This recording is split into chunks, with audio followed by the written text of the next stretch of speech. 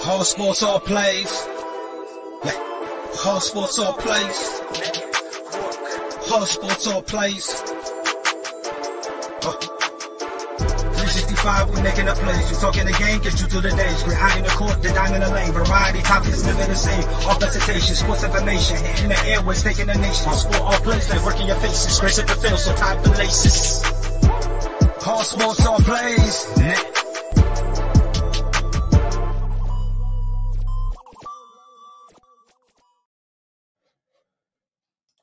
What's going on, everybody? Welcome. I'm still pissed about the Cardinals game. I'm not going to lie. I haven't gotten over it yet. And you know why I haven't gotten over it? Because there was a point in this season where everybody that watches this podcast and everybody that's a Cardinals fan believes that was the absolute best team the Arizona Cardinals ever had since they came to the Valley. That's my problem. I'm not happy Cliff Kingsbury is still here. I'm not happy Steve Keim is still here. I do see a little glimmer of hope, and I want to get into that a little bit later. But first, you know what we got today? We have Suns fan Randy in the house from Stay Off My Grass podcast. And we're going to talk some Phoenix Suns stuff for a little bit. At least we have one team. I'm excited that we got the Phoenix Suns because this might be the best Phoenix Suns team in history. And I fully believe that we are. He's on Fire Podcast. Thanks for tuning in. Let's go. Urkavici sets, loads up, and it is caught! Dylan Strong! Blitz coming, Matthews, Palmer extending the play, crosses the field, Larry Fitzgerald! There he scores, it's over! It's insane! To the 4-yard line! Crowder looking, throws it, alley-oop! Oh! Puts it down! He puts it down! They're getting a little wobbly. And a downfield shot out of you. The foot race. They won't get it. Center field. The Diamondbacks champions.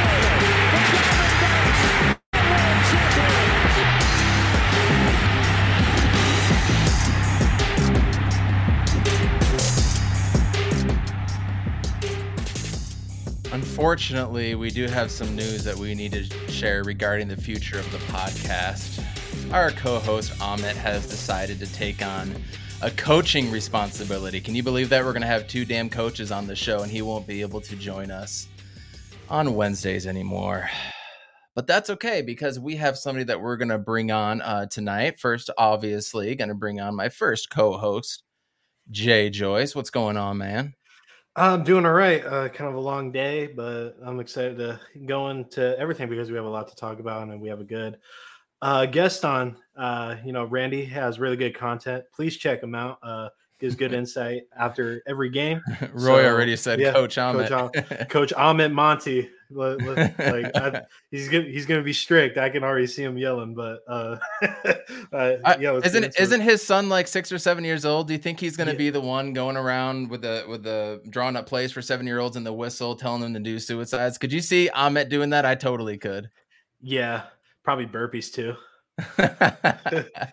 I would love to see that, but let's bring on our guest, Suns fan Randy. What is going on? Hey, full discourse. You need to show everybody your hat. Oh yeah, LA. Can y'all believe that? Can y'all believe that? I mean, that? It's something. It's a hat. Campaign. A lot of things are something. That's something else. Right. I mean, they just love October apparently. So I don't know. They do, but as I said in a pregame, you need to get yourselves the upside down. Oh LA yeah, to kill the hype. Yeah, I might have a couple. I think I might have one. Maybe next time I'm on, I might whip it out or something like that. Jay, that's something we should do. If we can get anybody else to actually host our podcast and we can go out and buy swag, I want to get upside down LA hats. Oh yeah, man, I'm your guy. I know the guy who actually sells them. Yeah. That would be awesome. Even Todd's like, dude, come on. What's with the hat? I know. Don't roast him as much as you can. Roast him in the chat. We'll let him know. But he does have some really great content and commentary on his podcast that he does with his brother, who is a Lakers fan. That's just an unfortunate family dynamic for you. I know how it is because my wife is a Cowboys fan, so I kind of get it. Just like John Voida, he's a Cardinals fan and his wife is a Cowboys fan, and we commemorate the misery every year, and then they celebrate our misery the day after we lose. And I went upstairs after the podcast, Jay, and Jordan was like, "Welcome to the Losers Club," and I was like, "Not now." Yeah, man. I grew up in LA actually, so I grew up fighting Laker fans all day long. So it's just like, you know what I'm saying? I've been doing it since I was 9 years old. So it's not really nothing new to me really anymore. But you know what I'm saying? I definitely cannot watch I can definitely not watch Sun games in the same house, or in the same room with my brother and stuff like that, because it just gets too crazy. And going to the Staples or whatever, the crypto arena, I just kind of stay away from. I already told myself I could never go to a Lakers Suns game, even if they were playing in Staples or whatever, just because I'm not gonna make it out. I'm not gonna make it out alive. I talk too much. They talk too much. It'll be all bad. You've seen what happened to it was a Giants fan in that Dodgers. Oh yeah. I want to say it was 2009, 10, 11, somewhere around there. Yeah. Todd, don't worry. He does have one. He told us he does have one, and we're going to make it a mandatory thing next time he comes on. Maybe we need to institute a dress code, Jay. Yeah. You wore an Ohio State shirt one time when I was talking about Arizona State. Now we're talking about Suns. And we got just because we're going over bowl games hat. And, so. Maybe we'll get a dress code. But Suns fan Randy, tell us where everybody can find you and tell us a little bit about your podcast and what goes down over there.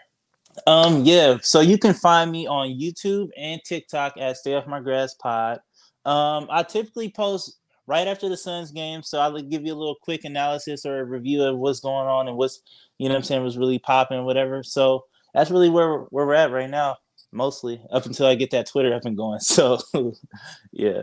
Everybody tell him to get that Twitter, because that is definitely where it pops off for sports stuff. So I've been listening to your content. I've been a fan for a little while now. Again, I have to apologize about the one night I blocked you on our show, and I was like, oh, I did not mean to do that. I just hit the little dots, tried to click away, and it did the block comment thing, or block user. I was like, crap. So the whole time I wasn't even paying attention to the show. I'm up here. How do I unblock on StreamYard and YouTube and message you? So I'm glad we could get that all worked out. But the Phoenix Suns this year, last team to hit double-digit losses, first team to get to the 43 win mark. Mm-hmm. And this team just keeps rolling right now. Just give me a few highlights of what you've seen from the team. Let's say from Christmas, because Christmas time, right after that, there was a stretch there that was really tough. But what have you seen in the month of January from the Phoenix Suns? I've seen Devin Booker.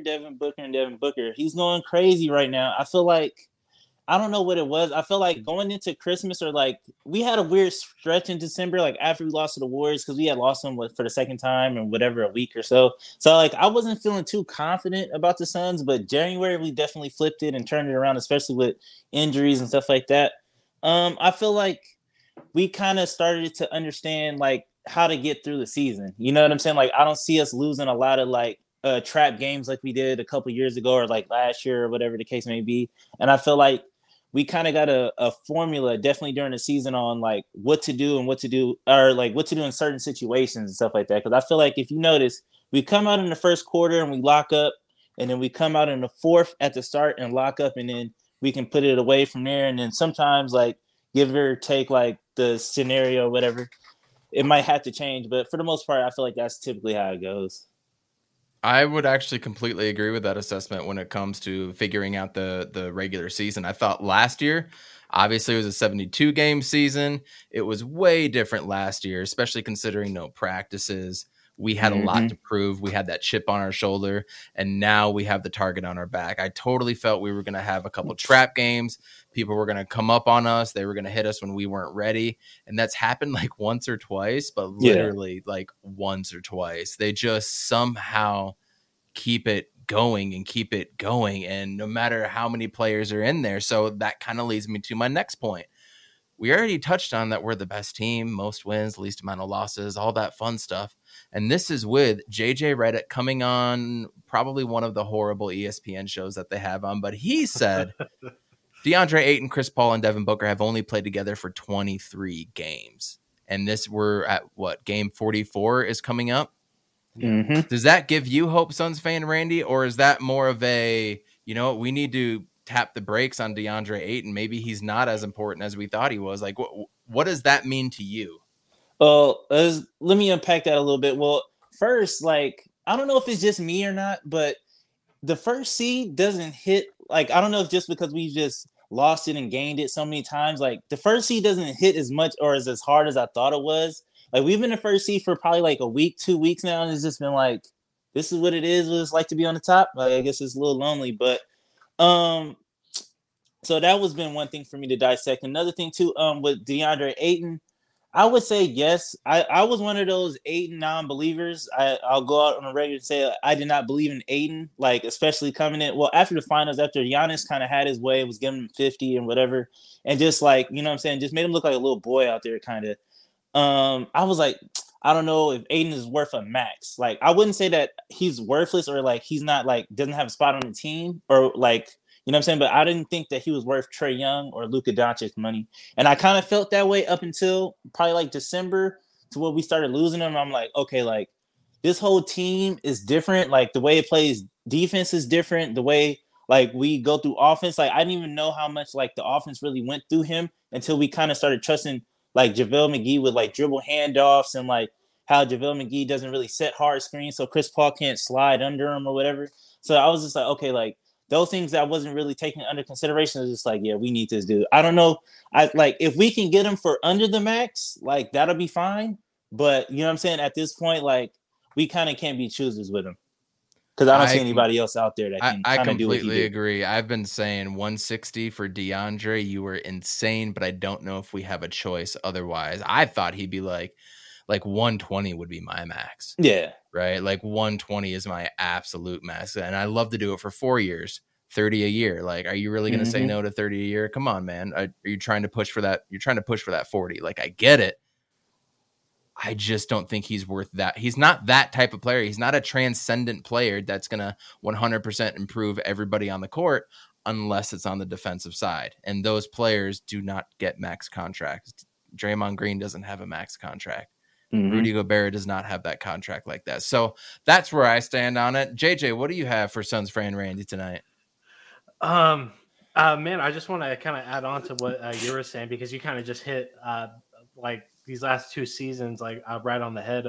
Yeah, if we were to start, if we started this podcast last year, you know, like both me and Evan would probably be tearing DA like a new one if we were talking about last year because there was so much inconsistency last year. And but like when he was good, it was the hands. It was like, you know, like butter hands and stuff. And like, but he was good against like Embiid, Giannis, Jokic. Like he was like anytime those games came around, he played very well. So it gave us like this yin and yang thing. I'm like, it's like, is he being too conservative and he's only using spurts of it to show out against these guys, or is it just like luck, or like we didn't know what it was, and then we saw in that playoff run that like he's kind of like top, he's a top 5 center right now, and then we get into this whole you know, contract situation. We were ready to throw him the money, and you know, it was living in the moment and stuff, and like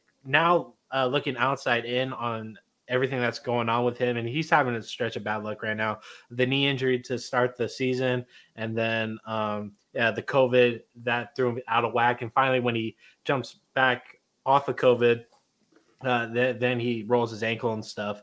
But you could definitely see this team playing a lot better with DA on the court. He knows the system.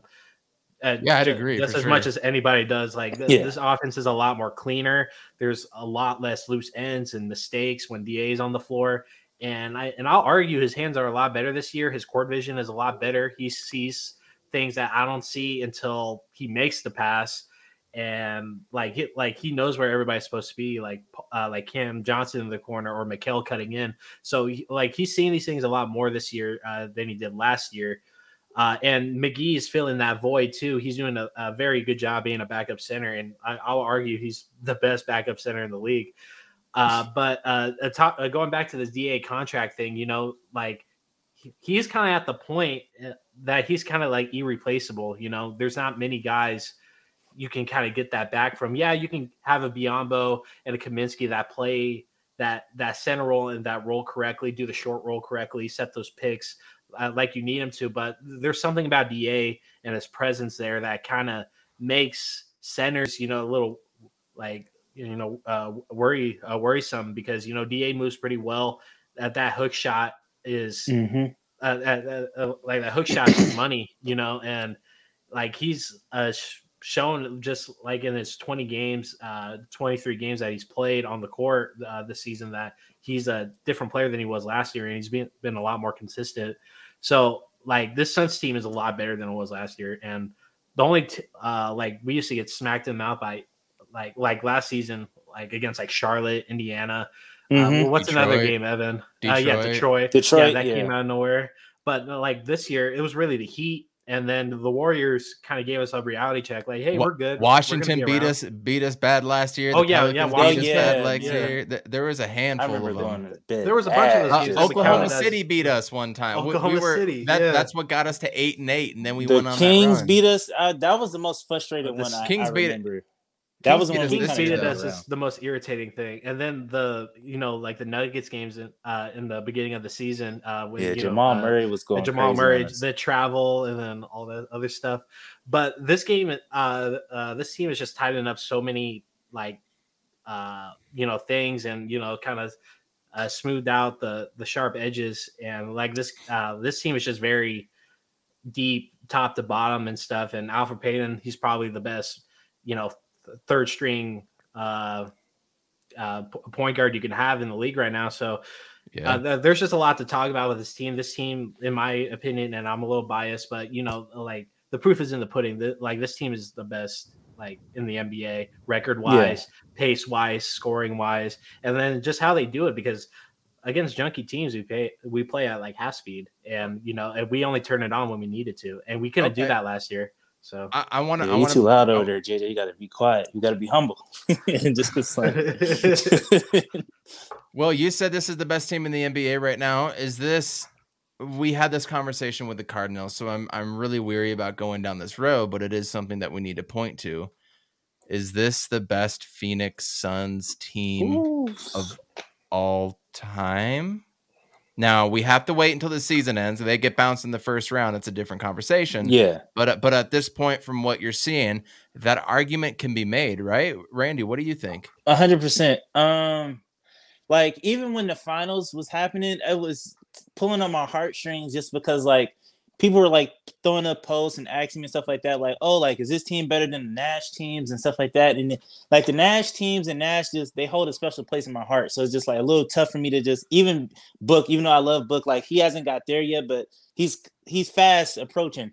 But I don't know, man, like, because we've been to the finals with this team, and that team never took us to the finals. But I feel like those Nash, Sean Marion, Amari Stoudemire, Q Rich, I don't know, like, I feel like we went to war, Tim Thomas, like, we went to war with some of those dudes, and Lou Amundsen, like, oh, man, like, I had so many, like, childhood memories just attached to those dudes, so it's kind of hard for me to kind of put this team over. But I think on paper, like, logically, yes, but if I had to vote with my heart, I would say nah, like, I would still take those Nash teams and stuff like that. But on paper, if I had to just be like, all right, like, I'm going to just be logical, you know what I'm saying? Like, this girl obviously cheated on me, so, like, the obvious thing is, like, I need to leave. But, like, obviously I still love her. So it's just like she's the best I'm going to ever have, so I got to stay with her. Yeah. I have to up with it. I actually have a good comparison to what you said, Randy, or like a metaphor if you want to put it like that. Have you guys seen Moneyball? Oh, yeah. Absolutely. Yeah. Okay, so I think Monty Williams kind of constructed this team kind of like in a Moneyball sense. It was all like Mikal gets the base, like Booker is, kind of like that guy that, he can, score a couple, and Chris Paul is kind of conducting the whole thing. I think that's how Monty kind of put together this team because, like who thought Mikal was going to be the player that he is? Who thought DA was really going to live up to like the number one pick status, and who knew like Booker didn't even play in college like that, So, yeah. I mean, I know James Jones, like that isn't like his pick, but still though, like he still constructed a team around these guys and ended up getting Chris Paul. And I didn't see Mikal Bridges working out initially because I like his jumper, and I don't know if you guys noticed it or not either. Like recently, like that old hitch that he used to have in his jump shot when he first came in is kind of back a little bit, and it's a little concerned. Like I don't know if you noticed it, like he shoots it like real like in front of his face, kind of, and it's just like you could tell, like he's like like I don't know, and obviously it's he's still his been finger? slumping up too. You know what? No. I'm glad you said that. You reminded me because I was like, why has he been playing so bad offensively? And then I was like, okay, he did like dislocate his finger and then come back in the game. Now I remember. I mean, when he hurt his finger, he stopped being aggressive, and then it's not like he went out for 2 weeks and then came back. He kept playing, so he kept playing through it, and he had to keep adjusting that way, right? So he had to keep playing that way. So now he's having to adjust back to being that aggressive player. And I'm not so much seeing the shot. The shot is more going over his head. Before it used to kind of go at a 1 o'clock position. You know, he would shoot it at 1 o'clock right here. I mean, it looks like it's like 11 o'clock on the screen, but you know, you flip it around the way the camera is. But this is really my right shoulder right here, my right hand, and this is where he used to shoot it. And now he brings it down here, and then he like kind of goes up. He like, swings exactly. it, whoops up. Yeah, so it's not like a hitch where it's stuff. like a weird like a double clutching type of thing. You know what I'm saying? It's like a weird kind of like extra swooping motion. It's like a quarterback that has to drop all the way down to throw, right? Instead of just going right back and throwing, and they just go like, yeah. That's what I've kind of noticed from him. Okay, so I'm not the only one. I'm not crazy. Not at all. I actually brought that up on Sun's Jam session recently, but then he scored like 22 points that night when I brought it up. So it's like it worked. I don't know. What are you going to do? So I don't know if you follow Sun's Jam session at all either, Sun's fan Randy. 100%. They just started doing a new thing today, and John dropped a little video, like a little short 10-minute video on campaign, and I got to take a listen to it today during my break. It was an actually very interesting little tidbit about campaign because it's everything that I've been thinking about campaign, but I haven't dug into the stats. You know what I'm saying? So he's been averaging like 2.3 points or turnovers during this stretch, and over the last 11 games it's down to 1.3. He's getting to the rim better. You know, looks like he's finally healthy. Give me your thoughts on campaign. Can he be the backup point guard for us, and what are your realistic expectations of a scoring guard like campaign that isn't a traditional point guard? Yeah, I feel like up until maybe the finals, like I kind of had the thought like in my brain, like, you know what, campaign can kind of be a success for Chris Paul. And then like now, like going through the season, I'm like, you kind of reminded me, because I feel like regular season campaign and playoff campaign is two different campaigns. It's kind of like Rondo in a sense, but it's like, yeah, like during the season, because he was doing this kind of the same thing last year. But the thing was, I feel like the thing that irritates me, because I'm not like, I didn't watch the video. I wish I would have watched it, but the thing that irritates me a little bit about campaign this year, I feel like he kind of needs those extra guards like the Langston Galloways, the Etwan Moores, the Javon Carters, who else is back there? Tyshawn Alexander. Like, I just feel like he needs those guards to like light a fire under him that they might take his minutes. Because I feel like now he's too comfortable. And I feel like now like he's been playing really, really bad. Well, the last couple of games, like, okay, cool. But like, I just feel like I'm tired of watching him. He can only go left. He can only finish with he's the only left-hander I know that can't go right. Finishes on the right. Yeah, like every left-hander I know like can go both ways. But anyways, he can't go left. His jumper, like his three ball is like, okay, like that's kind of like the best thing kind of going for him right now. But it's just like, I'm tired of watching him drain the clock and then wait till 5 seconds left. And then like, all right, I'm going to try to beat you off the dribble, beat you to the rim, and then only go to the left. You know what I'm saying? So it's just like, especially. And then now that they have JaVale McGee in the starting lineup, it's like now you don't even have the guy that picks up that cleans up your misses. And so it's just like more noticeable. I'm not the biggest campaign fan right now because, like I said, regular season campaign, I'm like, but playoff campaign. And then also, too, like I feel like Javon Carter brought out that defensive dog in him because I feel like them two had like whatever competition. They were like, all right, I'm trying to lock up. And I feel like campaign hasn't really locked up anybody like full court like he used to. Them two together was like a problem for bench players. Yeah, so like, time. Yeah. Imagine if we would have drafted Desmond Bane and would be able to. I was so hyped off of Desmond Bane too. But anyways, go ahead. I wasn't. I mean, I knew he was the best shooter, but every time he would pick up his dribble or he would start dribbling and get into just anywhere inside the 3-point line, it just looked brutal on film. Just awfully brutal. Now at the same time, it's different in college versus NBA. You got more room in the NBA. You can do more things if you got speed. And it's never, ever, ever, ever a bad idea to pick the best shooter in the league. Whenever anybody criticizes a team for taking the best shooter, like everybody did with Cam Johnson, who was the best shooter in that draft, you don't know anything about basketball. What's the point of basketball? Shooting and putting the ball in the hole. That's literally the whole point. So you pick the best shooter, good things are going to happen. But imagine if we had Desmond Bane backing up Book and we could still keep Javon Carter. That would have been the perfect ideal thing to happen to the Phoenix Suns. One thing that we've had issues with the Phoenix Suns is no depth on the bench just due to COVID. Oh, damn it, Westville. I was trying not to get into it. I know. We're talking about campaign. We wouldn't have campaign if it wasn't for. I mean, if we had Halliburton, we wouldn't have campaign. Let's just be honest. Like he would not be with the team. But damn it, he's right.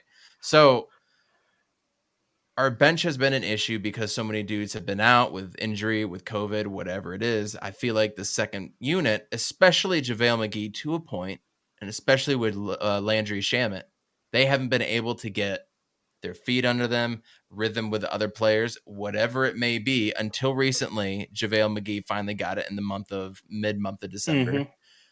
I feel like Landry Shamet was starting to get it, then he got COVID, and now he's trying to come back, and it's just whatever it is with Landry Shamet. But talk to me about our bench right now. What are your thoughts? What you're seeing? What you're feeling? And also, we're about 7-ish weeks from Frank Kaminsky return. By the way, the watch is on for Frank the Tank. Yeah, that's a real thing. He got surgery. Yeah, 6 to 8 weeks at the beginning of January. So in theory, at the beginning of March, he could come back. So what happened was he tried healing naturally, and what the sort of thing that he has, stress fracture. Yeah, the stress fracture. Either your body heals naturally with it, or you're going to need surgery. So he tried healing naturally without getting the surgery, and so it didn't end up looking good. So now he's getting the surgery. So he could have been back a lot sooner. He just didn't want to get the surgery, which I get. But real quick, holy crap! The Utah Jazz. I don't know if you guys saw this. Lost to the Houston Rockets tonight. What? They're going through something right now. The Rockets beat the Jazz. At Utah. Yeah, man. Utah? At Utah. That's nuts. Yeah, you live and die by the three. I just saw that and I had to pass that along. Yeah, they've lost the Utah Jazz 1, 2, 3, 4, 5 out of their last 7 games. They've lost 6. Ooh, I mean that's good for us because they were kind of like creeping up too, and I was just like, hopefully the Jazz and kind of. Because, like I said, the 1 seed means something to me, but I don't know why. Like, I don't know. Like, it doesn't hit maybe because we've just been down so long. Let's. I want to get back to that 1 seed talk before we get you out of here. Let's talk about the bench a little bit and the question I just posed. Before I accidentally rudely interrupted you with this. Nah, you good. You good. Jazz lost. How I feel about the bench? I'm a little concerned about the bench, but then not really, because if you really get surgical and kind of get real, like in playoff rotations, like you don't really go too deep in the bench, so I'm not necessarily too concerned because you typically go like 7 or 8 man rotation. But I am concerned about the bench because like I don't like Landry Shamet. I mean he's cool, but I feel like to me, like up until this point, he hasn't given me anything that was advertised about him. Like he hasn't given me any defense because I thought that I was going to get at least some sort of defense. I can't get open threes from him, just the open ones. Just you don't even have to knock down the contested one, just the open threes. And I feel like we're solid on like big. So if we ever run into like Giannis or whoever, or if they try to go big on us, like. Or bully ball, whatever, like, because I feel like that's kind of like our Achilles heel, but nobody really knows that yet. Is if you try to bully us and get physical, like we're kind of like, you know what I'm saying? But I feel like something that always concerns me is just like we just need Devin Booker needs a backup because, like I said, when he went out with the hammy, because I feel like he typically goes out maybe once or twice a year with a couple hammy strains, but I feel like if we can get somebody that can hold it down while he's gone, or like just be serviceable. Like, that'd be cool with me. I completely agree. What are your thoughts on Cam Johnson and how important he is to the team? Cam Johnson. I really like Cam Johnson, and I guess hot take, I think that Cam Johnson has a higher ceiling than Mikal Bridges. I feel like Cam Johnson, if he really works on his craft and tries to hone in on his games, because I feel like he shows spurts of what he can do from time to time. And it's just like, if he really sat down and concentrated and just took the summer just to take it serious, not just focus on just shooting, I feel like he can come out and surprise a whole lot of people. But I don't know if he's gonna grow into that person at the power forward position that we keep running him at. But I do think that, you know what I'm saying, like, he can definitely be better than Mikal. I don't know if we've seen the best of Mikal, because I didn't think that he was, like, in the beginning of the season, he was phenomenal. Mikal was hitting all kind of middies and that turnaround jumper. I feel like now the league is kind of on to that turnaround jumper because it gets blocked almost every time he tries to go pump fake, spin, turn around. Like, it gets tossed almost every time now. But yeah, I think that if I hope that we can keep him money wise too. That's another guy I'm trying to figure out. Like, how much do you think we should pay Cam Johnson in the summer? Like, to me, he looks like maybe a 15 mil, or like, I don't know if we're going to get him for 40, but I don't know, because remember, this next year is when the cap is supposed to go way up, like an extra something stupid. I want to say I heard 30 to 40 mil a team. So that's going to be a lot. Yeah, that's going to be inflation for everybody. So like a $10 million player is now what, 16, 17, 18. So I don't know the value off the top of my head. I want to say, you know, I would pay him that 90 mil contract, like what Shamet got? Or Shamet got like Shamet 43. got 40. Like Mikal got 90. Mikal got 90. That's what I was thinking of. That's kind of what I was thinking, to be honest. Yeah, I say that's fair. Yeah, I say that's fair. Maybe 95. Maybe if the cap goes that high, then maybe 100. I wouldn't mind. I mean, realistically, you're like, I would say 75, because he hasn't been a starter. He's been a bench player this whole time. It's like you'd want to give him that, but you're not paying in the NBA. You're not paying for what you're done. You're paying for what you could do. Yeah. And another conversation with that is like, what are we going to do with Jay, you know, after the season, you know? So it's like Cam is really like flourishing and kind of like becoming something bigger than we first kind of perceived when we first got him. And yeah, like, I love Jay to death and stuff, and he's a great puzzle piece for any team that wants to go on a run. Go buy Suns at anything else is better. Todd is not happy. He will never listen to us again. Still on that. But for real though, like, Jay, he's a great piece for any team that wants to make a run and stuff. So I don't know if we'll be able to keep Jay. I love Jay, and I think Cam Johnson is going to end up, you know, like, being a starter in the future, and, you know, taking some of that money away from Jay. And that's just where we're at. Hopefully we win a chip this year. And, you know, I mean, Jay Crowder next year, going into his third and final year, you can unload that contract. A Jay Crowder on a final year when he's 32, 33, like, you can unload that like there's no tomorrow. Like, exactly, that's a contract everybody wants, and it's only like at 9 or 10 mil. It's not this huge contract, so I could 100%. Very easy to deal with. He might take a pay cut. He likes being on this team, so I mean, he might. Yeah, you're gonna need a roll cut as well too. But there's so many more things that Jay Crowder does that Cam Johnson doesn't. Cam Johnson doesn't say a damn thing on offense, which is a good thing for his role. Jay Crowder is kind of that spark plug. He's that boss man. He's not really that tough guy. That what do you call it in hockey? The enforcer. He's not really an enforcer, but yet he's kind of our enforcer. I don't want Cam Johnson guarding LeBron either. Right. You know, I don't want Mikal guarding LeBron. Yeah, no. I want a dude like Jay Crowder. So there's definitely a place for him. His passing is a lot better too. His court awareness is a lot better. So there's a lot of little intrinsic things that Jay Crowder offers that Cam Johnson just can't now. Just right now, right? Go into your number 1 seed comment real quick. After watching the Cardinals melt down and implode, I can't believe I was so obtuse to think that we would be better going on the road than staying at home, especially in the playoffs. And that was just a foresight, not a foresight. It was just wrong thinking by me. I should have never said that. Looking at last year and how important it was for us in the conference finals, how important that number 1 seed was for us, you're damn right. I think the number 1 seed means something. It means playing a weaker opponent the first 2 rounds, and you deal with whoever's left over, and you always start at home. And I really think there is something to that. Tell me, I mean, a lot of people, like the Lakers last year, they didn't care if they were 1 through 6. They should have, but they didn't. There's a lot of probably the Warriors, right? Warriors probably don't care. The Nets sure as hell don't care. They just want to get through the season, get to whatever, and play for the real season. For the Suns and who we are as Suns fans, I think it's important. Why do you think it's so important, Randy? I think it's so important just number one for pride, because I feel like I feel like I'm looking for TVs or national television's like validation so much, and I didn't catch myself until today. I'm like, why are we not We're talking about gonna the get Suns it. so much? I was like, you can hear me? Oh, you said Yeah. we're not getting it. Oh, okay, Oh cool. yeah, we're not getting it. Yeah, so like I was like, for the longest time, I was like, look, if we can get the number one seed and we got Devin Booker, like that's all he needs. Like if we can get Devin Booker the number one seed, I swear, like they'll talk about Devin Booker all day, all night, and like everybody be happy. But like I said, we got there now, and it's just like it feels like, oh, this is what this feels like, and they still don't acknowledge us and whatever. So it's just like, so I guess like I said, it was just like wishful thinking. I was just like, oh man, like they're gonna love us and and we're gonna have the best team and we're gonna be the best team in the NBA and we can walk around like that, like just like in the Nash days kind of. And it's just like, nah, like they don't really care.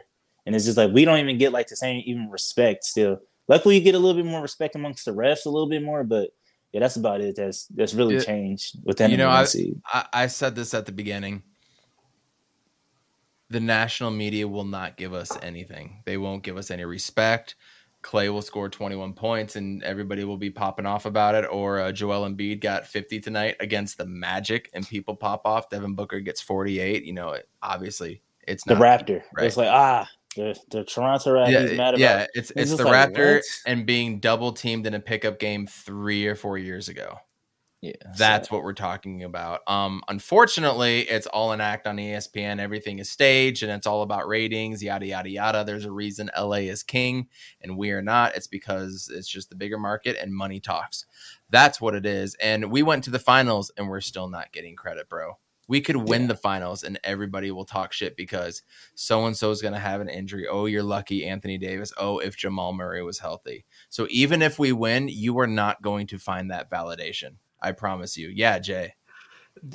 Like the Bucks just won, and the only conversation on the East is the Bulls coming back after being trash forever, and then it's the Ben Simmons situation, and then Kyrie's COVID thing. I've yet to see a lick of Bucks. Thank you. Coverage, and Stephen A. Smith just today said he would pick John Morant over Giannis in the playoffs. Oh my God! What the hell else do you need to know? Yes, and then he backed it up with a Twitter post 4 hours later. Yeah, weird. He's funny for memes, but God, he'd be weird. That's Stephen A. Smith ESPN content for you. They would rather pick a guy that's unproven, that hasn't won the MVP, hasn't won the 2-time MVP, right? Hasn't won the championship and the championship MVP. Yeah. That's just because somebody's on a hot streak right now. Yeah, so don't expect anything like that, Suns fan Randy. You need to listen to all the local podcasts, the Suns podcast family. That's where you're going to get your insight, and other smaller podcasts like Romp 2.0, some of the other small basketball ones. Yeah, Jay. And one more thing. Last year, it was very important for us because we didn't want to see the Lakers, the Clippers in the first round and stuff. And what do you know? The Lakers started sucking because of injuries, and Clippers lost Kawhi, and the cards fell where they did, and things ended up working out, and it kind of gave us more validation about things. Yeah, injuries kind of played into it a little bit, but this team was consistent all year, against good teams, and now we're just further adding to our argument, and this team's for real and here to stay, and this team is built to stay together for a long time. And just to cap off what I need to say is that for some reason, just sports Twitter and sports Instagram, people that follow just casual fans have this weird hate when it comes to Chris Paul and Booker. I just don't I don't understand it. Anytime Booker, he just dropped 48 the other night, and the top comments would just be blew 2-0 lead, but they give Steph Curry a pass for his 3-1. So but seriously. We're getting hate and flack for a lot of reasons. One, us being Phoenix, not having that credibility for such a long time, us not being established. And now we're the top of the food chain, and people still aren't taking it seriously. But actual basketball people like JJ Redick and Richard Jefferson sometimes, and Matt Barnes, and other Fry. NBA players, Channing Frye, Kendrick Perkins, they'll be like I played, this team is good. They're here to stay, and the players will will back us up. A sports analyst that averaged 2 points in high school. I'm not going to take it so seriously. Hey, easy. I'm talking about Skip, but like people just hate Book just to hate him. I don't get it. And Chris Paul, you hate him when he's not on your team, but once he's on your team, like you're blessed. So yeah, I just stopped listening to outside noise. I'll back him up whenever I could. So yeah, but it's just that validation. It's like looking for your dad's validation, and he's just like, it's so annoying. It's so annoying. Back in the Nash years before social media and stuff, we actually got a lot of play on ESPN and Fox Sports or whatever it was. I think they kind of saw what we were doing with the 7 seconds or less, and they saw that it was going to change the NBA. They saw it right in front of their eyes. Mm-hmm. So that it was different. It was magical. It hit the NBA by complete surprise. And then you add the thunderous dunks that Amari had. It was must-see TV. Yeah, way before now you've got Chris Paul, who's going to surgically dissect you with 18 seconds into the shot clock, as opposed to 7 seconds or less. And people don't want to see that. People don't want to see him doing this, crossing over, this, that, and all of a sudden he's just going to do a little step back midi for 2 points. People don't want to see that. And that's kind of okay with me. I'm okay with it, people doubting that, because you have to see it to believe it. Right. And until it happens to your team, you're the one talking shit to us. And when it happens to your team, you're going to be like, oh, damn. Think of the 2012 Spurs, like they were boring to watch because of how good they played basketball. Right. Mm-hmm. I feel like every Spurs team. Yeah, every Spurs team. Especially, I mean, it was weird. Yeah, every Spurs when we played them when we played them the other day, like they were actually moving up and down. I was like, what? Greg Popovich got off that slow ball, or maybe he was just like, that's not going to work against us. But that was an interesting kind of game. He's like, I don't have Tim Duncan. I can't do that. I've got DeJounte Murray, who, by the way, put up another triple-double tonight. Yeah, that was nice. You guys want to get into some scores real quick around the league? It was a busy day in basketball. You want to just do some scores, and then we'll let Suns fan Randy get out of here? All right, I'm with it. Let's go. Let me share my screen real quick. So, Clippers and Nuggets are still playing tonight. Nuggets are down to the Clippers, believe it or not. I wouldn't have guessed that. Jokic is working on a triple-double. Kings are up 7 on the Pistons in the fourth quarter. Before I actually clicked back over, it was 120 to 118, and the Kings have picked it up. Right there. Go figure. It's a close game against a team that's 15 and 29. Who would have thought? Crazy. Oh, it's a 4-point game right now. But yeah, 4-point game. Lakers and Pacers. Good riddance.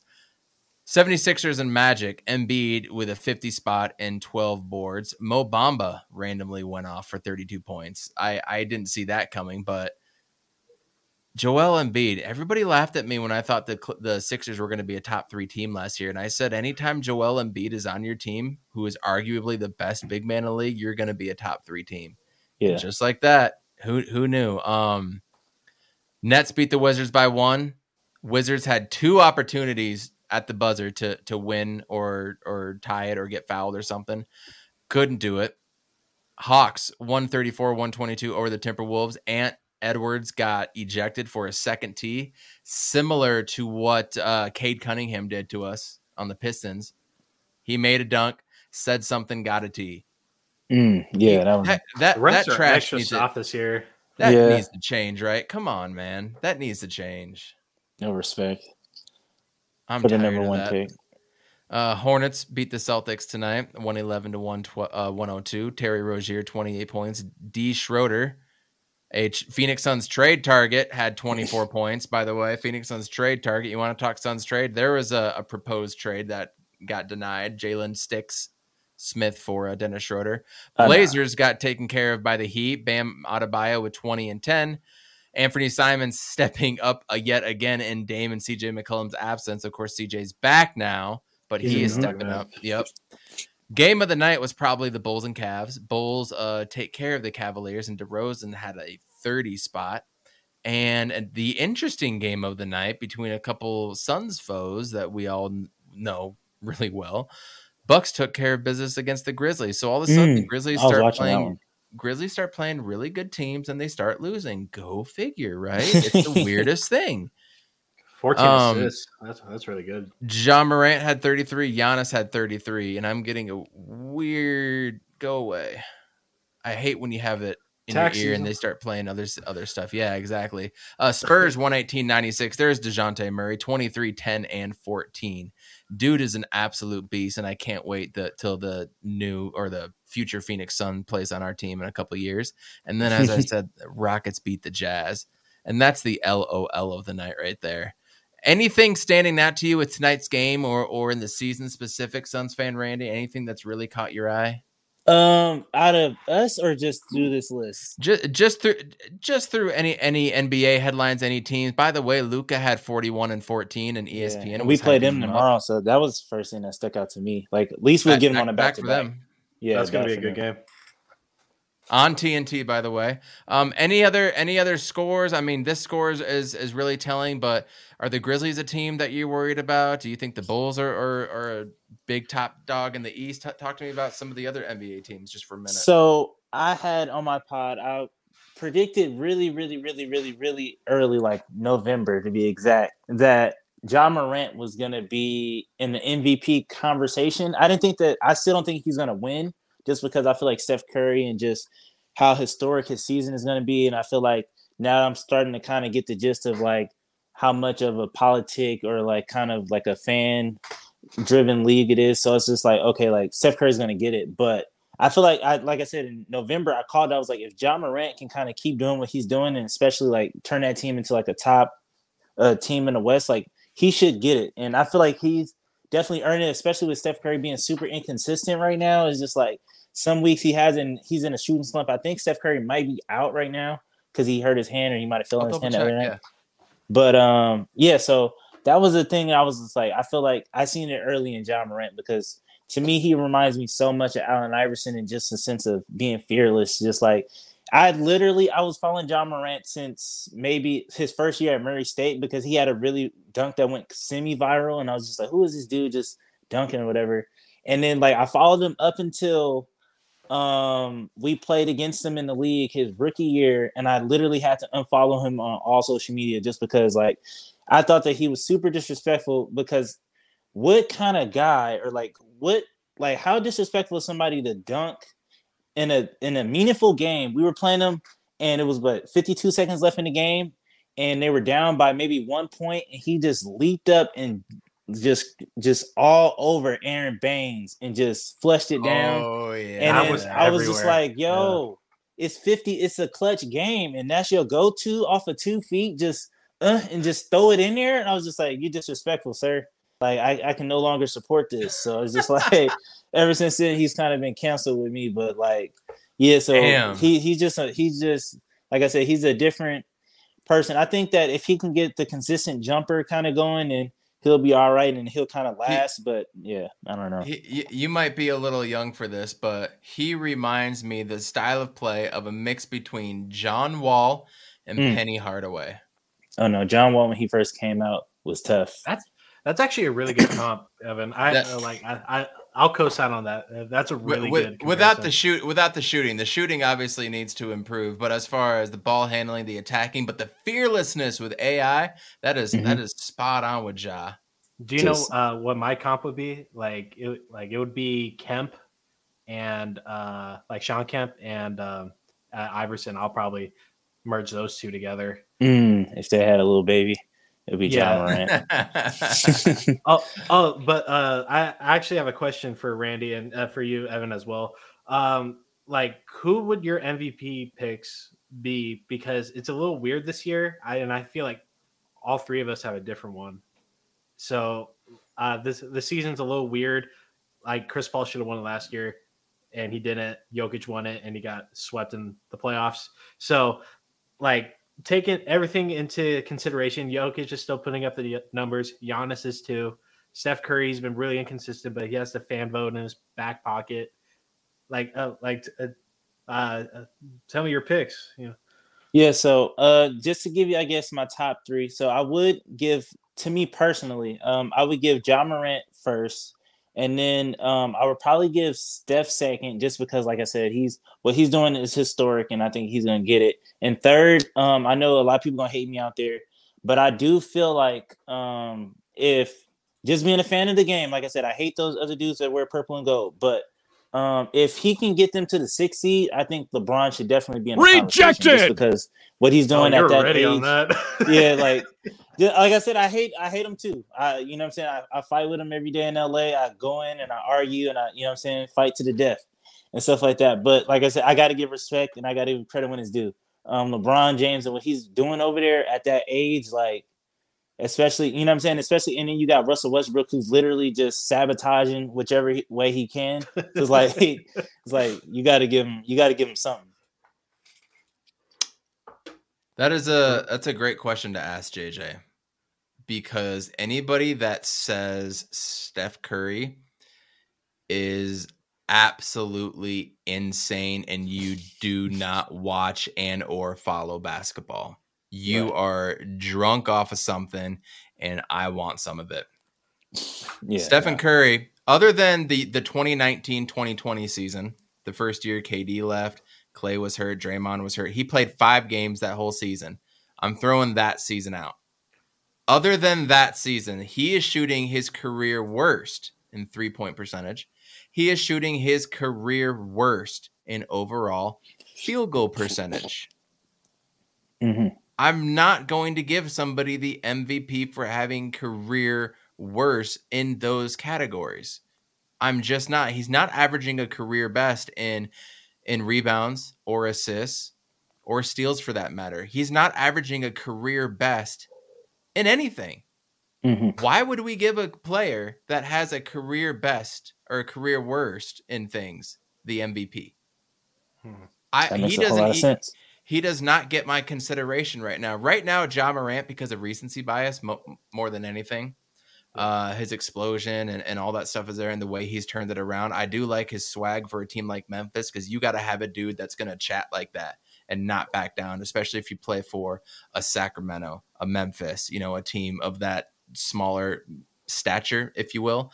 Giannis, on the other hand, is, he's averaging more points than he did last year. He's the same, or he's averaging a little more in rebounds. He's averaging a little more in assists, a little more in blocks, a little less in steals, and his turnovers are exactly where they were. His field goal percentage is about the same. His free throw percentage is actually up from last year. I got to put Giannis in there, and then I got to put Kevin Durant in there as well. Oh, yeah. I still think Kevin Durant is one of the best, if not the best player in the world. So those are my 3, and that is a great point to talk about because everybody still wants to give it to Stephen Curry. So when they do, and you have that conversation, you could tell him he's shooting a career worst in field goal and 3-point percentage, and he's not averaging a career high in anything other than the season 2 years ago where he played 5 games. You got to take that out because then they'll be like, oh, yeah, but this season he did this. And no, that doesn't count. So take that for what you will. Suns fan Randy, thank you so much for coming on again. I'd love to have you on again. I'm sure we're going to be in contact. Get that Twitter up and going if you can. But please tell everybody where they can find your podcast and what it's all about again. So, yeah, you can follow me on YouTube at Stay Off My Grass Podcast, and you can find me on TikTok also. I upload a lot on there too at Stay Off My Grass Pod. So those for right now, up until we get to Twitter up and going. We'll get it up and going. Head it over to him. Go ahead in the chat as well too, Randy, and tell everybody where it's at or post a link in there so people can go over and they can subscribe to it as well too. We appreciate you have you on, and hopefully we'll have you on again, okay? All right, man. Peace. All right, Thanks, have Randy. a good one.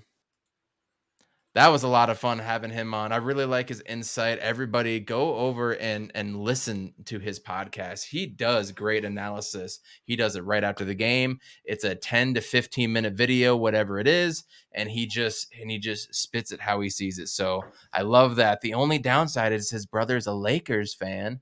And so they'll go back and forth about it. And then you got to listen to a Lakers fan. So, but we'll have his brother on as well sometime and we'll roast him a little bit, I'm sure. Let's I don't want to do this. Okay, before we transition, I actually wanted to give you my MVP picks as of right now. Please. Yeah. I'll just go over it real quickly. I think Randy made a good point about LeBron with everything going on in LA right now. He's still playing really consistently playing really good. His plus minus is good. And like he's dealing with a lot of BS right now. But like some of the blame goes to him of how he constructed the team, but that falls on Rob Pelinka as well. So So Le GM, I don't know how much that I don't know how much pull anybody has. Here's a statement I agree with though, real quick from Roy. Dwayne Bacon dude, you've been talking about Dwayne Bacon for 3 years, right? but go on. Like it's the GM, and you want to go through your best player to see how you want to construct a team. But at the end of the day, Rob Pelinka has the pants. So he pulls the trigger on the things. He can listen to LeBron's insight, and he's definitely going to take flack for the Russ thing. And I think fans of LA love the Russ thing at first, and it's just not working. It happens, you know? But he's playing good. I would throw Giannis right above LeBron. He just keeps on increasing his numbers. No need to get further into that. He's a different animal, yeah. Yeah, he's a different animal. I'll throw Ja in at second. I think what he's doing is great. They missed the playoffs last year, right? No, they were the 8th seed. They won their play-in game, and they were 8th seed. They won the first game against the Jazz, who had the 1 seed, and then they lost 4 in a row. Yeah. Okay. Yeah. So from to come to that to where they are now is pretty incredible. It reminds me of the Bubble Suns a couple years ago. I think that's kind of like where they're at right now. They don't have a solid second scorer. I think maybe another year or two, they're going to be a problem. Yeah. I'll throw Ja right there. But my pick, honestly, is DeMar DeRozan. I think what he's doing with the Bulls right now is pretty incredible. I've been a big DeRozan fan ever since LeBronto, and he's heating up. he's just been a great scorer, and like a lot of people were like, how's this Bulls team going to work? Amit, and just because all the guards and the lack of size and stuff, but everything's clicking, and it goes through DeMar, and he's just playing like crazy right now. So he's my dark horse MVP. Probably Curry's going to win it, or Giannis. I'm cool with Giannis winning it, especially defensive player of the year. But those are my picks, really. I thought Zach LaVine was going to be the dude on that team, to be honest with you. I thought he was going to be the one doing all this stuff and not DeMar DeRozan, but maybe it just didn't work in San Antonio from him. It just didn't work. And now look at him. He's thriving. For honorable mention, I do want to throw Embiid in there just because of what he's doing without Ben Simmons and a star player. I think he would be on the fringe as well, too. I also want to give love to Jokic. He just dropped a 40-burger, and he's got 10 rebounds and 9 assists. It is 116-116 with 3:45 to go in OT. Lakers are still up 2 with 8.5 to go. So if I were to give 2 more fringe players, it would be that, and then probably DeMar DeRozan, and then if I'm being honest, probably Booker. But I think by the end of the season, Booker's going to be up there. I think Book's about to go on a run, bro. I think Booker's I think he's about to go on like this 38 a night for the next 10 game type of run, and just this really 5-game stretch is wild. So I think he's about to do that. Pacers just took the lead 88-87, 8:15 left. I'll keep everybody updated on that, but I really think Book's going to go on a run. And so it's not how you start, it's how you finish. If Book can finish the year at 25 to 26 per game, we make the 1 seed, and he has this run of 30-40 points a game. You're going to have to seriously take a look at that, especially if Golden State falls a little bit, especially if the Grizzlies fall. I mean, last year we were talking about Donovan Mitchell at some point, but then they fell off a little bit, but then they eventually got the 1st seed. Donovan Mitchell ain't that guy. Not that what everybody thinks he is. He's not that guy. He's not the MVP of the league. I don't think he's even a top 10 right now. So a lot of things to look at. But again, I don't want to get stuck to what we were talking about with the Cardinals either, dude. Best team ever, best this, best that, and there were still 2 months to go in the season. Yeah, I don't want to do that right now. I want to worry about the Mavericks tomorrow night and how are we going to stop Luka. I want Mikhail to put Luka in jail. I want to control the boards. I want a good game from Chris Paul and Devin Booker, and I want to see Shamet do something and campaign, keep it going and keep that rhythm. And can we get Cam Johnson back into the fold? What's Bismack Biyombo going to look like? Are we going to play sticks? There's enough to worry about on a game by game basis. than to worry about what's going on at the end of the season. Are we the best team ever? That kind of thing. Those conversations can be had at a later time. So I want to get into some Cardinals talk. I want to be, just go another 5 or 10 minutes.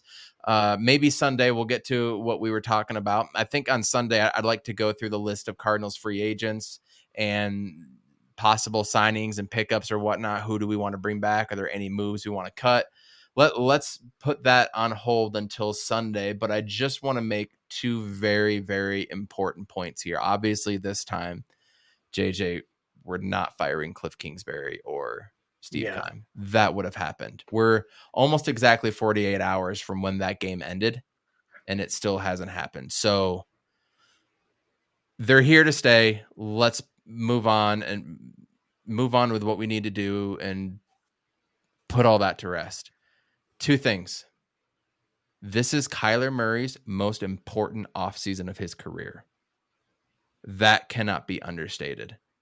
This year, I want to see videos of him working out by himself. I want him to be active on social media and put this stuff out. I want a different Kyler Murray next year. I want all those things. I want a little bit of meat on the bones when I'm talking about he does have this fire. He does want to win. I want to see some of it because everything that we've seen in the big games is him floundering like a fish. I want to see him put in work this offseason. I think it's important to him. And I understand he has had 2 not normal off seasons. I totally get that. But at the same time, nobody else has. So we can't use that excuse. So it's Kyler Murray's most important offseason, first and foremost. Number 2, I really think, and this may not seem as important to you, so I want your comment on this.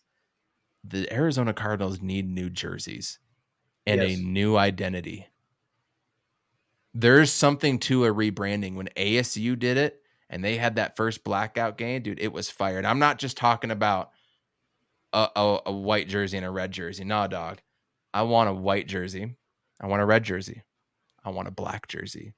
I want a light gray jersey. And you know what? I'm not done. I want a dark gray jersey. I want to be the Oregon Ducks of the NFL. I want to have 5 jerseys that we can mix and match at any point.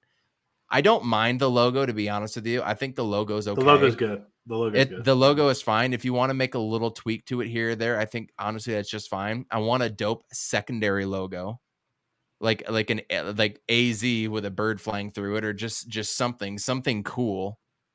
But I really want multiple jersey combinations to go out there and look fresh every game day. Because I think there's something to that. The fans matter. Look good, feel good, play good, especially when you come to the team. And look at the Seahawks. They have those gray ones, the dark blue ones, the green ones, the white ones, I want something like that. I want it to come in, look new, look fresh, give an update to it, and let us turn the page a little bit.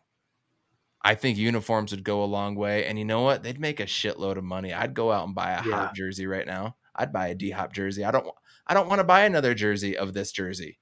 I'm tired of this jersey. Those are my 2 important points right now. We can get into personnel later. We can get into Cliff Kingsbury and Steve Keim. We'll judge Steve Keim left and right with every single move he makes. We can't judge Cliff Kingsbury too much right now with what he's going to do. It's all going to happen next September. But it's all about Kyler, man. I don't know. Give me your takes, JJ. Everything you just said, you're 100% correct. If Cliff and Keim were going to get fired, it would have happened already. I necessarily wasn't on the fire Steve Keim train like everybody else was. Rejected! I think what he I got did, love for you. I'm kidding. Yeah. I think what he's done in the last year and a half with everyone that he's brought in, I think he did a relatively good job.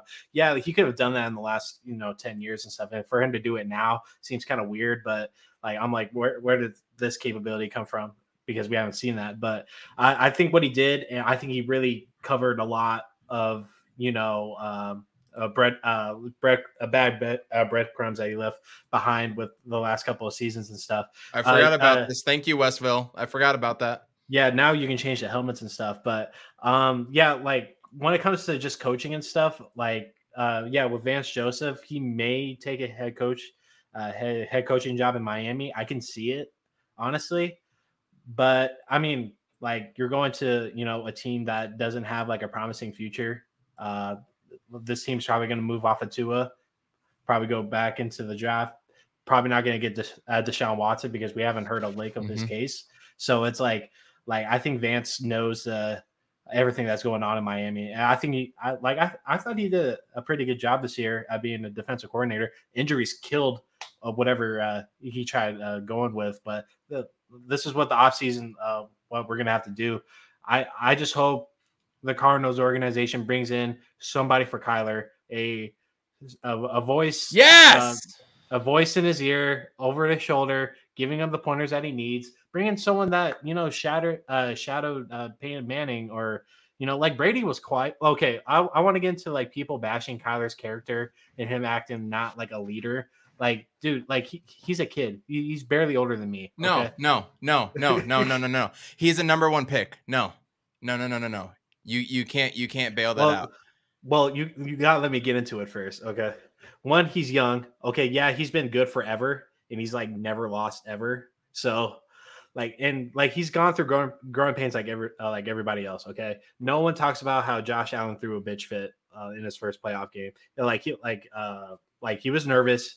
He was bad. He checked a bunch of stuff. Lamar Jackson, people were calling him a bust after his first year, his first year in the playoffs. Really, you can go down the list of all these new QBs that are good now, and it's growing pains. Very fair, yeah. So Kyler needs to go through his growing pains. He went through that with the Rams because we got our asses handed to us, and we weren't ready. Injuries played a part in our season. I think it killed our mojo. It killed our drive. And then Cliff, he's a pain. So I just hope this Cardinals organization brings in somebody to really help Kyler develop his game. And Sean McVay, he brought in a offensive coordinator, and what do you know? Matt's staff, for the most part this year, he played great. Yeah, he had a bad month of throwing picks and pick sixes and all that, but we're here at home, and Matt's staff is playing against the Bucs this Sunday. Yeah. So you talked about earlier, I think it was in the pre-chat before we went live, you can be one or the other, either head coach or offensive coordinator. It's really hard to be both. Only a handful of guys have done that in the NFL's history. Even Belichick, he had to get offensive coordinators at some points. I would take Josh Allen over Mac Jones anytime. But let Kyler go through his growing pains, and I'm 100% with you. He needs to have a incredible offseason. He needs to work on his game. He just needs to work on his precision, and I want him to use his legs. I know he wanted to be pass first, and we saw at the beginning of the season, I'm like, man, this dude is lethal no matter how you look at it. But after he got hurt, it was a mess. He's going to New York and hire Florida. That's an interesting thought, John. I actually kind of think you're right. Yeah, I like that, John. We'll touch on that later. But the new uniforms, dude, I'm so sick of seeing these red ones. The red ones I don't mind. Those white on white are ghastly as fuck. Yeah, the white on white with the the red nameplate or whatever. I'm just over our whole uniform concept. It's super basic.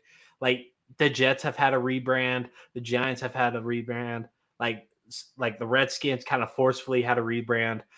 That the Eagles have changed color palettes. The Rams have changed. It seems like just about everybody's changed except us.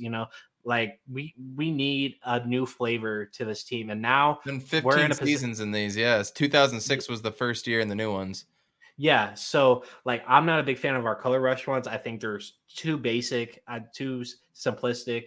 So we definitely need a rebrand and not change the logo. A secondary logo would be nice. I've seen so many new ones where they had I don't know if you remember the old ones, when Jake Plummer and stuff played, they had the Arizona state flag on the side. We have such a unique flag. Let's implement it into there's our. So many good designs out there. If you see any of the mock ones, yeah, we should start saving those tweets, dude, and we can send it to me, and I'll push it through the stream, and we can kind of look at some in future podcasts when we're bored in the off season. For sure. Like I have one saved on my phone and it had a desert sand concept jersey. And I'm like, I love that. That would That that yeah. would be sick. Ooh. Yeah, all white jersey with red Like font and then like Arizona what flag like on what it. the Diamondbacks did with that kind of tan color. Yeah, it was like that. Yeah. And that Hmm. can be a tribute to the whole Pat Tillman thing, like The Cardinal or the Arizona State Sun Devils had one, which in my opinion is the best Sun Devil uniform. They wore it yeah, against Colorado, Benjamin's freshman year. yeah. Best Sun Devil football jersey ever was that sand. I love what the diamond. You're on to something, dude. Yeah. Yeah, the desert sand would be hot. Yes. And then now we can, change, the helmets and stuff. Maybe a black helmet, and we don't have to do the white helmet every freaking game. So, white jersey, like an all white jersey, I think we definitely need. Let's play around. Let's sample some stuff. Ravens have gone through like 9 color palettes and uniforms since like They the can change Flacco their age, uniform man. combo every game, just Why like the can't Rams we? can. Just yeah. Like, I mean, and I then don't. I like the desert sand idea. Maybe take away my light gray, so you have white, red, black, dark gray, and then you have like a desert sand, and then you have those colors in every type of pant as well too. And Yeah, then you can, I mean, the sand you would probably keep the same and go with like a white helmet or something probably, but or black. dude, that would be sick. I am all up for that. And then to piggyback on your point, I heard it up from Johnny Venerable on PHNX. I had been thinking it this whole time, but like, there's no real quarterbacks coach that's in Kyler's ear. There's no offensive coordinator that's in Kyler's ear. All the information and everything is like just straight from Cliff, dude. It's Cliff. That's the only person that's talking to him over and over. And he did great with a lot of quarterbacks. Don't get me wrong. He did great, but we need somebody to challenge Cliff Kingsbury. We just do, especially when it comes to play calling. Is that an offensive coordinator? Is it a QB coach? Is it just somebody up in the booth to challenge him or something? I don't know. Steve Keim isn't holding him accountable, I don't think. We're not a fly in that room. We don't know those conversations, but it just feels like from year to year, things aren't changing, right? He's still stubborn. He still blows it at the end. I just think he needs somebody else there to help him through the tough times. A non-biased opinion, be like, no, let's run this play instead of this play. They're doing ABC out there. Like, we need somebody to push a different narrative for Cliff. And then also, as you said, to give K1 some sort of different advice, man, just something different. So on Tuesdays, he talks with him in the QB room. I don't know what it is and goes over film. He needs a different view. Maybe he doesn't already, but it just seems like what is working isn't. And now we're going into another last season. We were going into this offseason questioning Cliff Kingsbury, just like we are right now. Yeah. We're in the same exact place, except now we've lost on a bigger level.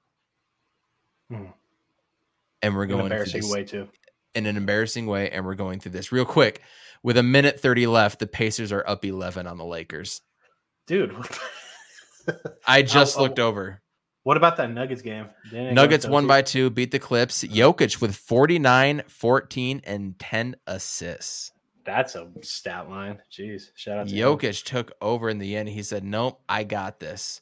And Domantas Sabonis with 20 points, 11 and 10, and LeBron with 26 and 11. That streak of getting 30 plus is about over, LeBron. It's going to fade here in February and March, and he's going to be averaging 22. Yeah, man. This is Kyler Murray's most important offseason. I hope it gets treated as such. It's hard to say that this is Keim and Cliff Kingsbury's biggest offseason. It's probably their most important offseason. Yeah. So we just did it. They need to do it again. Vance Joseph, I'm fine if he returns. I'm fine if he goes away. I also think a different voice could be a good thing. 3 years, same defensive coordinator. Not 1 year has there ever been like real eye-popping stats, right? Where you're just like, holy crap, we were the number 2 in rushing defense, which by the way, this year we were 20th. Yeah. So it's hard to say that I want him back. I think a new voice could help, but I understand wanting to stay with the same terminology, this having consistency factor. I get it. Arizona Cardinals, man. At one point we said this was the best Arizona Cardinals team in Arizona sports history. We said that one time. Let that sink in. That's the importance of this offseason. Suns and Mavericks tonight. JJ, are you picking the Suns to win real quick? Yes. Let's go. 15. Let's go. We'll be back with you Sunday night, you guys. Thank you. See you guys. And it is